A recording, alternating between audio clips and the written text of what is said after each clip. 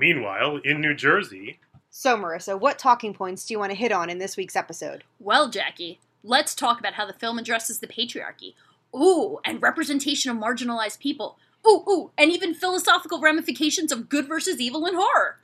We can point out the triangle boobs, talk about the blood splatter, and the practical effects. And also the male gaze. My gaze at the males. Hi-yo! From feminism to fangirling, the Jersey Ghouls cover all the bases of horror from a woman's perspective. New episodes are uploaded every other Sunday. Just search Jersey Ghouls to find us on social media and your favorite podcasting app. You've been lost in the woods for hours now, stumbling around in the dark. You come around the bend and see two people roasting marshmallows over a roaring fire. They see you coming into the clearing and gesture over to pull up a log. Welcome to Campfire Ashes. I'm Paul. And I'm Jess. Join us as we tell each other our originally written spooky stories around the campfire and then dive into the lore and legends that inspired them. Is it something that goes bump in the night? Is it something menacing lurking past the tree line? Or is it just weird and otherworldly? You'll find it here on Campfire Ashes. You can find us on Spotify, Apple Music, Amazon Music, or right here on the Geekscape Network. Meanwhile, in New Jersey... So, Marissa, what talking points do you want to hit on in this week's episode? Well, Jackie, let's talk about how the film addresses the patriarchy. Ooh, and representation of marginalized people. Ooh, and even philosophical ramifications of good versus evil in horror. We can point out the triangle boobs, talk about the blood splatter, and the practical effects. And also the male gaze. My gaze at the males. Hi-yo! From feminism to fangirling, the Jersey Ghouls cover all the bases of horror from a woman's perspective. New episodes are uploaded every other Sunday. Just search Jersey Ghouls to find us on social media and your favorite podcasting app.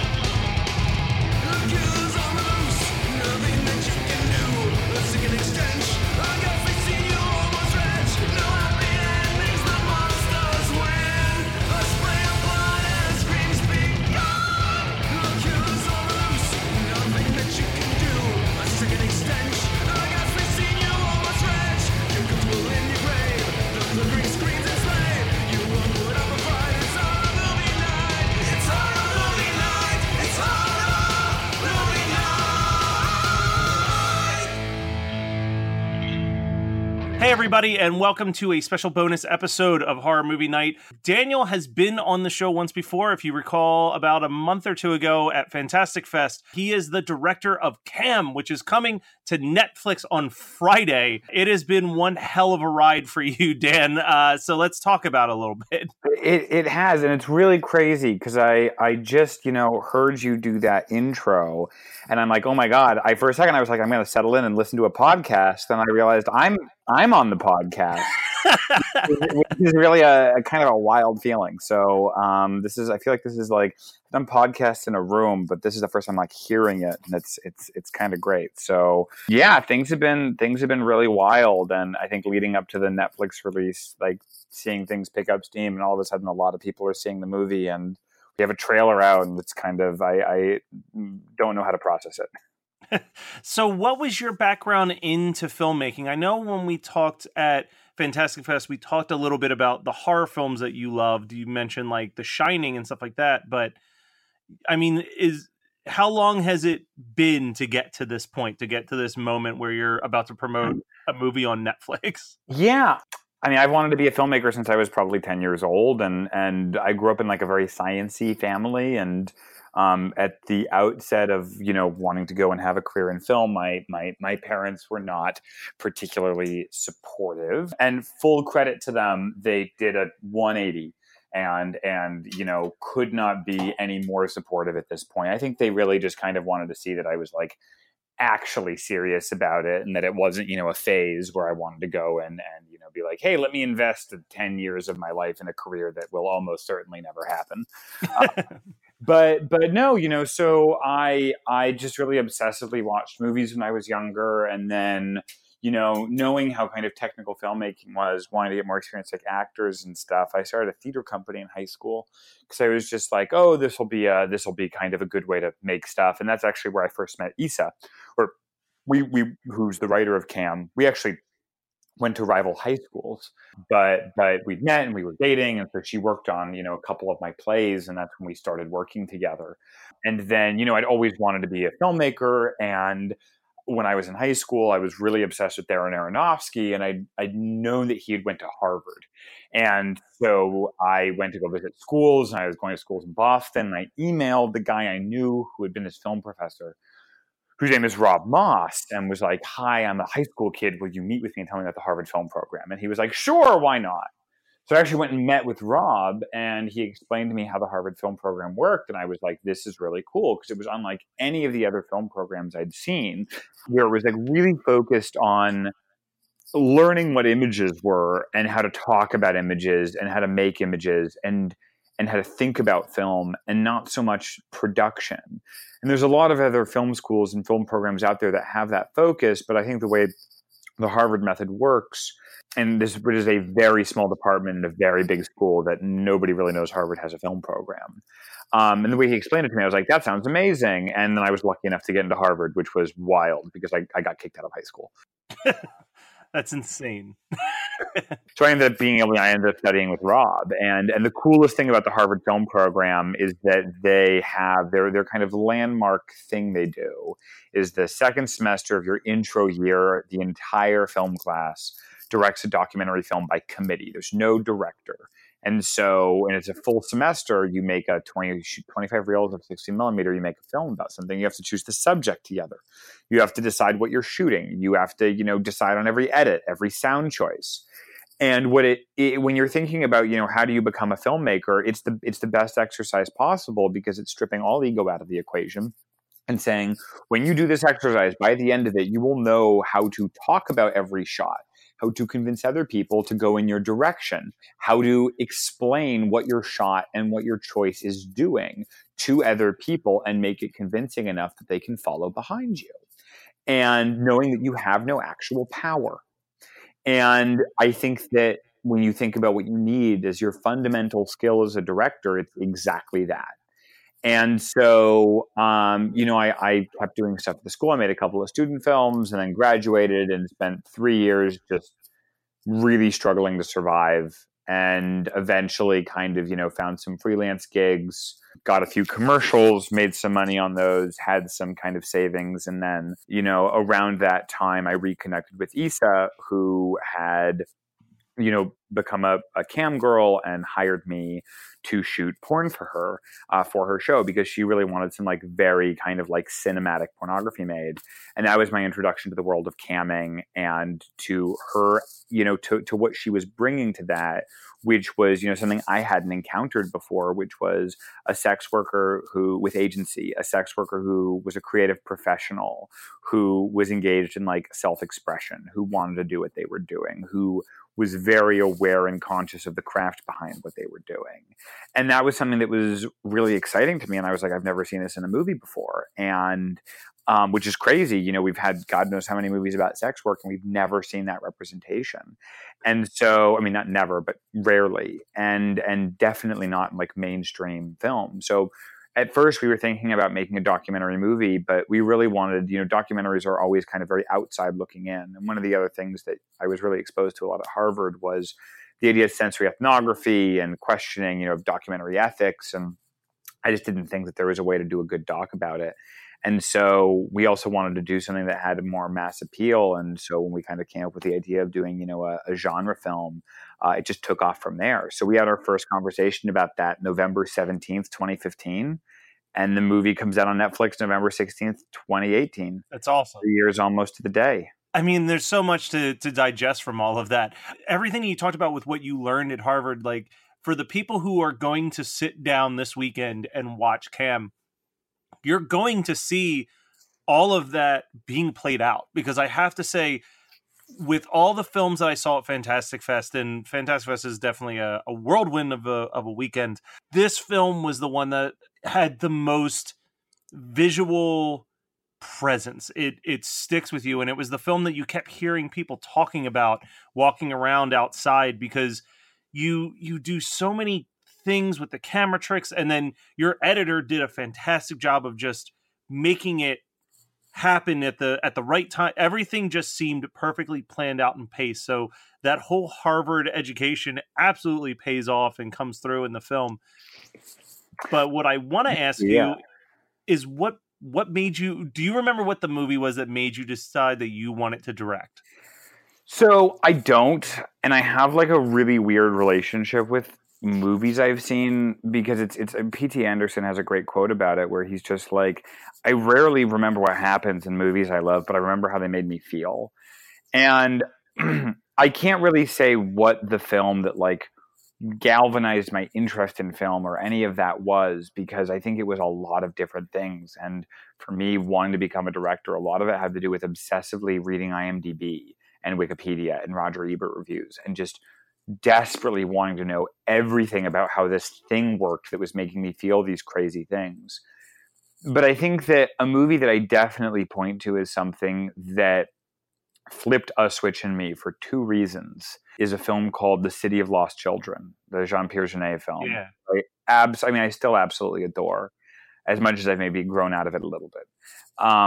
But it was a film that I think was one of the first films I saw that I felt truly spoke to me directly. You know, when you find those movies and you're like, this is a movie that feels like it was made for me and me alone. That was, I think, the first time I had that with a film. But more importantly, we had this video rental store in Boulder, Colorado, where I grew up, called The Video Station.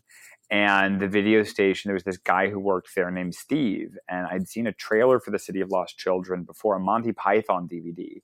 And I was really obsessed with the imagery, and I kept trying to get my parents to let me see it. It was like 11 at the time or something like that. And I kept trying, and they were like, it's R, we don't know. We went to the video station, and there was this guy, Steve, and we really trusted Steve, the movie guy's recommendations. And my parents were like, City of Lost Children, you think it's okay for the kid?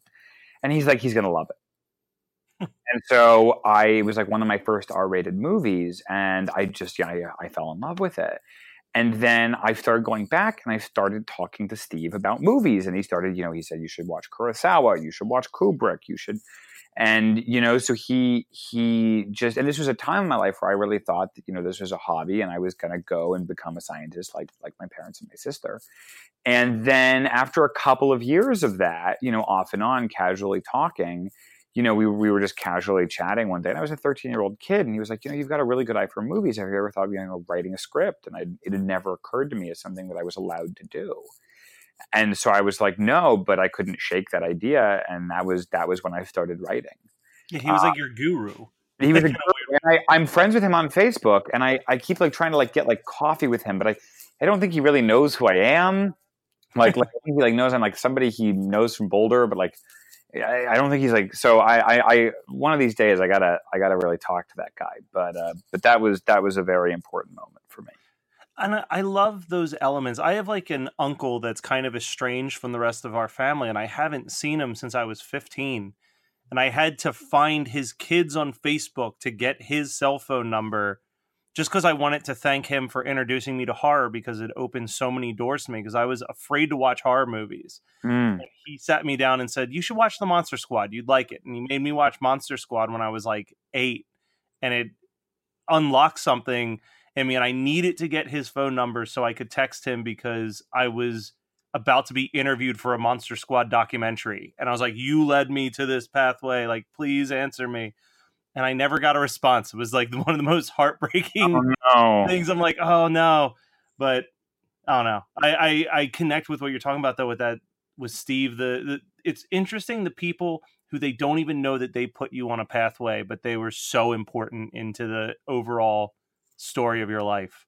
Yeah, and I think it's something that is something I really try to practice, which is as much as I can, which is, when you feel like somebody is on the edge in your life of, well, are they going to take a creative path? Are they going to go and pursue that dream? I think it's hard to remember sometimes how scary it can be on the other side, and how you can feel so much like, oh, it's not my right to even try to do this.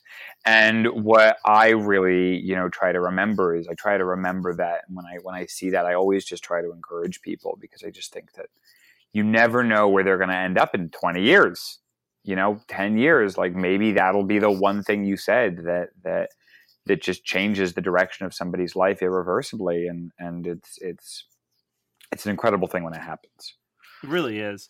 So you took 3 years basically from the conversation starting to the debut on Netflix. What was the point when you were making this movie where you had a moment where you thought, oh my God, I think this is going to work? Because it's a very risky, the whole thing's a risk. Like the whole concept of the movie, the visual style, all of it's one of those things where you could really take the dive and go for it, and it just, no one gets it. But like, what was the point where you thought, oh my God, we're connecting. This is going to work. This is actually going to work. So that's wild. It was insanely early in the process. What happened is I went to Sundance. So Issa and I started having the conversation about the movie in November of 2015.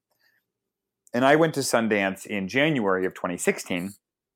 I had some friends with movies in the festival, and I knew some folks there, and I just needed to get out of my shell. And 2015 had been like a rough year, and I was like, I'm just going to go to Sundance, and I've got this idea, and I have no idea if it's worth a shit. And it was a time when I knew nobody in the industry, and had no real connections outside of, a couple of friends. And but I had this idea, and I thought it was exciting. And so I went to Sundance, and I was just there watching movies and hanging out with some friends, and started casually talking to people about this idea, a psychological, thriller about webcam pornography, written by a former cam girl. And I would tell people the opening scene of the movie. That was it. I didn't even want to tell anybody about the doppelganger, because I was afraid that I knew that it was something that could be used for any social media thriller. And if anybody there kind of had that idea, oh, we're trying to crack our social media thriller, and heard that, it was too big of a risk. Yeah.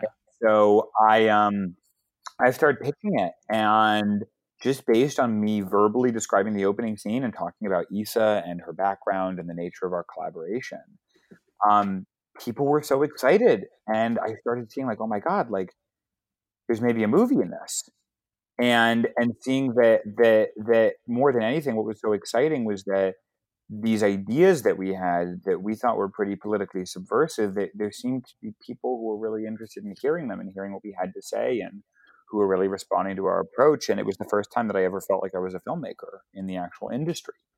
And I'll say, the energy that I got personally out of that Sundance, I think carried me through it, because it was kind of like, I know there's something in here that is going to connect with audiences. Yeah, that opening scene is so, it grabs you. I don't know if you even know this about my experience watching Cam, but I flew out to Austin for Fantastic Fest, and I had tonsillitis at the time. Oh, I could barely talk. I could barely swallow. I didn't sleep the entire night because I was in pain. I had a 6 a.m. flight, which meant that I have to be up at 3:30. Got to the airport at 4. Flew in. Got to Austin at like 10:30 in the morning. I couldn't get to sleep in the hotel room. I was trying to rest up. Geez. Cam was the first movie that I watched to kick off Fantastic Fest. Oh my God, what a state. And I was like, I don't know if I'm going to be able to make this. It's like 8 p.m. I'm tired. And that opening scene happened, and I could not have been more fucking awake for the next 90 minutes. Like whatever was going on in my life disappeared within those first 10 minutes. And I was just captivated by the story. Yeah. And I totally buy that. Just pitching people on that idea, it's so important to have that opening scene that will grip the audience. And it's something that a lot of, especially horror films, a lot of genre films forget, that just because you're being a slow burn, which is fine, you need to entice the audience right out the gate. Yeah. And you do that in spades, and it is still a bit of a slow burn, but you keep us interested the whole way until shit gets crazy. Well, you know what? I'll just put it this way. It's something that I think the Witch does so well is its opening 10, 15 minutes are so compelling. It can just literally, the rest of the movie could be absolutely horrible and it wouldn't have mattered because I was so in it. Because of that, even though it's a very slow, kind of almost, very pretty experimental and abrasive film. Even recently with A Quiet Place, I thought A Quiet Place could exist as a 5-minute short, and I would have loved it with the same level as the full 90-minute movie. No, it's so true, and it's. I mean, I do think that we get a ton of mileage in Cannes out of the opening, and it's also something that I'm just proud of, is like it being my first film and Issa's first film. I think it's also one of the things where you kind of think a little bit, oh, this is how I'm, this is who I'm telling everybody I am, and I'm like, oh, I'm pretty happy to tell people that that's who I am, and that kind of being my opening statement for a career of some sort. I think that was something that Issa and I kind of talked about. It's like, this is a pretty fun way to kind of come out as filmmakers. I think so. And I think that there's an element of, it's a genre film, but it's a genre film that you can tell has an element of like personal attachment to it versus, and it's something that we've talked about in a lot of these movies as we're reviewing some of these really trashy 80s horror films. You can tell the passionate horror film for the, I'm told that if I make a horror film, it will get my foot in the door movies. Totally. And there's a very genuine from her background and from your background where that personal touch really flows through, and it's not just let's make a horror movie. We hear that we can make those cheap and then they'll make a lot of money. Like there's so much more to it. Totally. Let's talk about the casting, because the casting in this is phenomenal. You have great performances scattered throughout the entire movie. And how did that come about? I mean, I guess you did like a normal casting process, but was there like an aha moment when someone like Madeline walks in and you're just like, oh, that's her, we found her? Or because if only it was that easy. It was a really hard movie to get people to even come in and read for, but especially for the lead, just because it's like one of these things where it's really risky subject matter. It's an unknown male first time director. I haven't even made a short, and definitely have nothing with like sexual content on my resume. So it's a big risk, and a lot of the agencies, and we couldn't put, Blum had helped develop the film, but they weren't producing it, so we couldn't really like put them out in front of it. So it was really just like, we had to find somebody who was just in love with the idea, and luckily, my dad actually saw Madeline in a Black Mirror episode and was like, you got to cast this girl. She's the perfect Alice. And we beat down her door. As soon as we saw her tape, we were like, she has that perfect level of kind of technical ability, but she's very natural. And I think that many, many, many actors who are super technical, they still feel a little actory. And that's fine. Like, I love watching those kinds of performances, like I love watching like an amazing technical thing, but with this film, it wouldn't have really carried. It needed to feel still really real, and that's really tough. And Maddie just brought that. She's so natural on camera, and she disappears into her roles so completely. And that was just evidence from the first 5 minutes of an Orange of the New Black episode that we saw with her in it, and we were just like, she's perfect.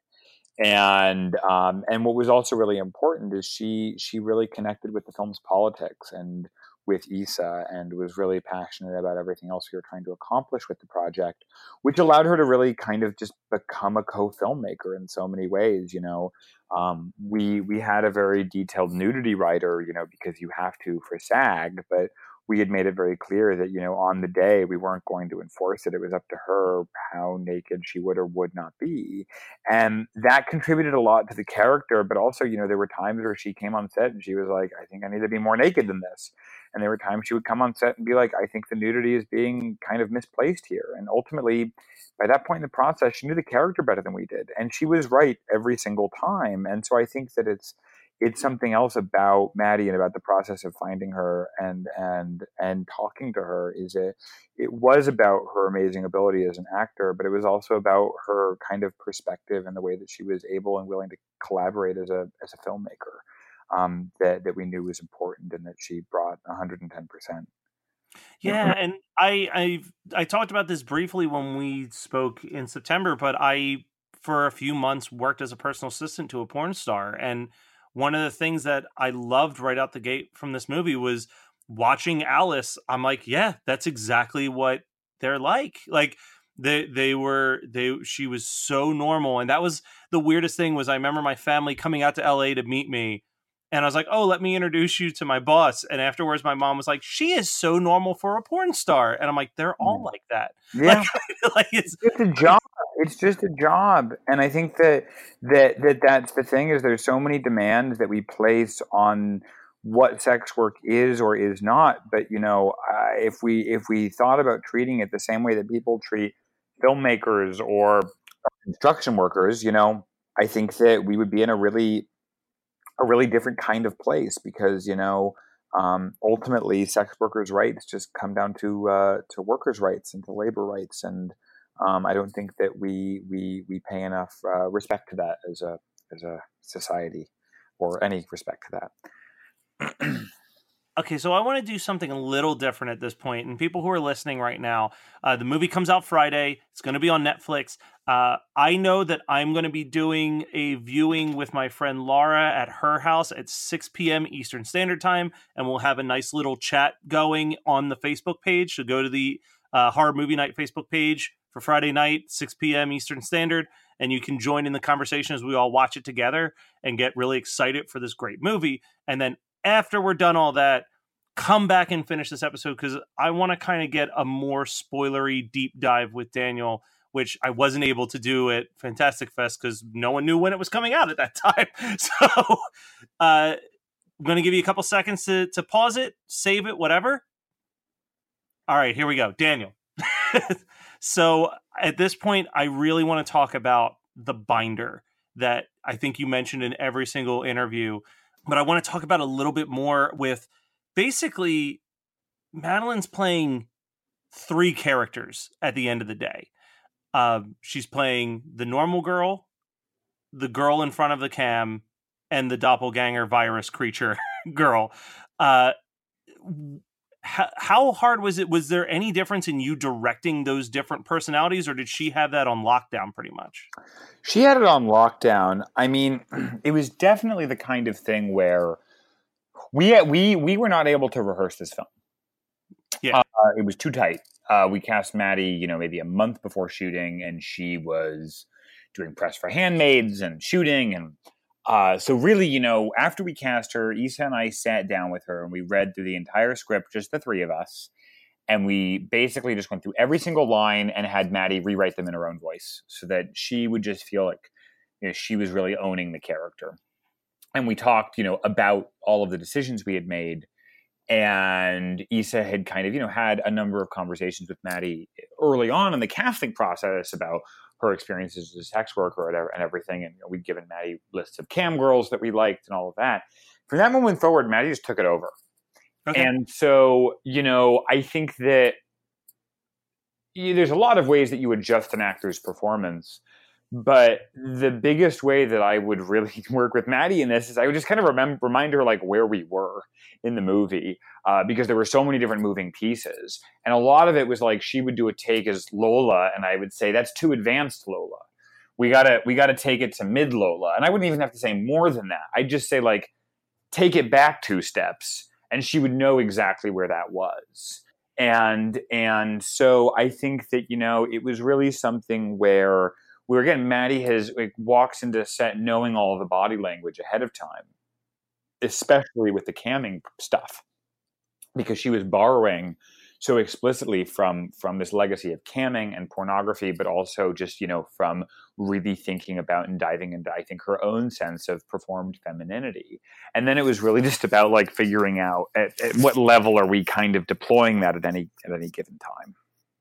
So I've always wondered this particular question, because I think that there's a very easy way to go in this direction, and I applaud you for not going in this direction. But was there ever a point in the process where you were going to go the Tyler Durden route of like broken psyche? Never. No. It was always more or less this ending. what came very late in the, she always smashed her nose. She always started a new account. What came late in the process was the final battle sequence between the two of them. It took us that we actually, after we had kind of set up the movie at Blumhouse, that came up. Because originally the motivation behind the nose smash was that Lola didn't go away. And that was about the only way that she could separate herself from Lola. But it didn't really feel victorious enough, and it didn't feel like, you know, there had ever really been a showdown between the protagonist and the antagonist, which is really critical for a genre movie. And so we spent a lot of time trying to figure out, how do we get a satisfying climax in this without revealing a bunch of stuff and without having it be like, you know, she gets the antivirus software and plugs it into the mainframe and, you know, and is fighting off. Yeah, so it just, how do you actually just have it be about these two characters? And I got really stoned, and I was really we were really stuck, and I got really stoned, but I took a shower, and while I was in the shower, I was looking in the mirror, and I was like, oh my God, what if she goes inside the show? And I called Issa, and I was like, Issa, I think I fixed it. That was kind of incoherent. And then I had to draw a diagram, and then I had to draw another diagram, and then Issa was like, oh my God, it's so good. And then she went and wrote the scene. You know, so that was really what we had to kind of figure out. But the rest of the component pieces were always there. One, isn't that the classic film writing thing too? Is the final piece in a lot of ways is like, that's the part that sticks with you. You know what I mean? Like that final showdown, just her smashed up face and the weird when you're standing between two mirrors effect that's going on, and it's so trippy and it's so different. And I know you pulled a lot of influence from previous conversations from like a David Lynch and a lot of that 70s horror where it's like, is it horror? It's very psychedelic. And I mean, that is your psychedelic moment, if ever there was one. Totally. Yeah. And I think that on some level for that, what's so interesting is for something like that, I think that the ultimate motivation was actually a practical one. We had to figure out just how to get her back on the show. And I think that obviously, you know, the mirrors inside of mirrors, it presents a really exciting visual opportunity. But those are also my favorite things in film is when you've written yourself into such a horrible corner. The only way out is to kind of innovate your way out of it. And that was definitely what the climax was. And it took us about 4 months to edit and do all the special effects for it. It was a beast of a scene, because I think that it's really hard to pull anything coherent out of that because there's so much going on in any given shot, and like so much kind of character moments happening, and really trying to kind of pull out the clarity there was really important. Well, and the other thing that I really like about this movie, and I never know if this is the direction that people hope things will go, but in the same way that It Follows really felt like it was its own unique movie that could have countless sequels if it wanted to, I feel like there's always a place for Cam to come back, or for Lola specifically to come back, or for this to happen again to a different person. And, you know, you mentioned if someone's doing another social media thriller, like there's just such a potential for this to continue to roll. Like it doesn't have to end here, but if it does, it's a beautiful ending. I will say there was another denouement for the movie that we didn't use that was very disturbing, that had to do there was a little bit more of a sequel setup. That if you know the movie performs incredibly well on Netflix and they come back to us and they're like, hey, would you do a second? There's one idea that I would actually be interested in exploring. I don't think I can say what it is because I don't want to give it away. But it's I think that there's a place to take the story that's actually pretty exciting. That's fantastic. My favorite thing about this movie is trying to explain this movie to people without ruining the movie for people. And that to me is a sign of a good movie, is where you're like, all the things that you're most excited to tell them about, you're like, but you got to see it for yourself because I can't ruin this for you. But like things get crazy. That's what I want. Yeah, that's my favorite kind of thing. All right. Well, Daniel, thank you so much for joining us on this little bonus episode. Guys, if you didn't listen to me and just listened all the way through, sorry if we ruined a little bit of the movie, but you should still. I mean, how dare you, audience members? Come on. We gave you plenty of warning. Yeah. But go on Netflix, check it out, November 16th. Stream it like 40,000 times so we can get this sequel, because now I'm interested in that. So let's get that going. And thank you again, Daniel. Is there anywhere where people can keep up to date with what you're doing and what the future of your whole career is, not just Cam? Yeah, I've got a very bad social media presence. You can find me on Twitter and Instagram at Chrono Pictures, CHRONO Pictures. Or you can follow Issa, the writer and producer and co-creator of the film, who has a much better social media presence at Issa is Wrong. ISA is Wrong, all one thing. So come hang out, because we're totally addicted to our phones.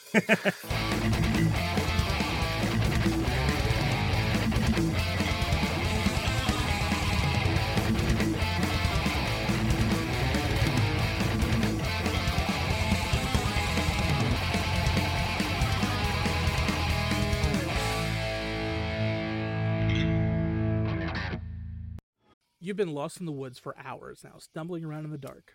You come around the bend and see two people roasting marshmallows over a roaring fire. They see you coming into the clearing and gesture over to pull up a log. Welcome to Campfire Ashes. I'm Paul. And I'm Jess. Join us as we tell each other our originally written spooky stories around the campfire and then dive into the lore and legends that inspired them. Is it something that goes bump in the night? Is it something menacing lurking past the tree line? Or is it just weird and otherworldly? You'll find it here on Campfire Ashes. You can find us on Spotify, Apple Music, Amazon Music, or right here on the Geekscape Network. You're listening to the Geekscape Network.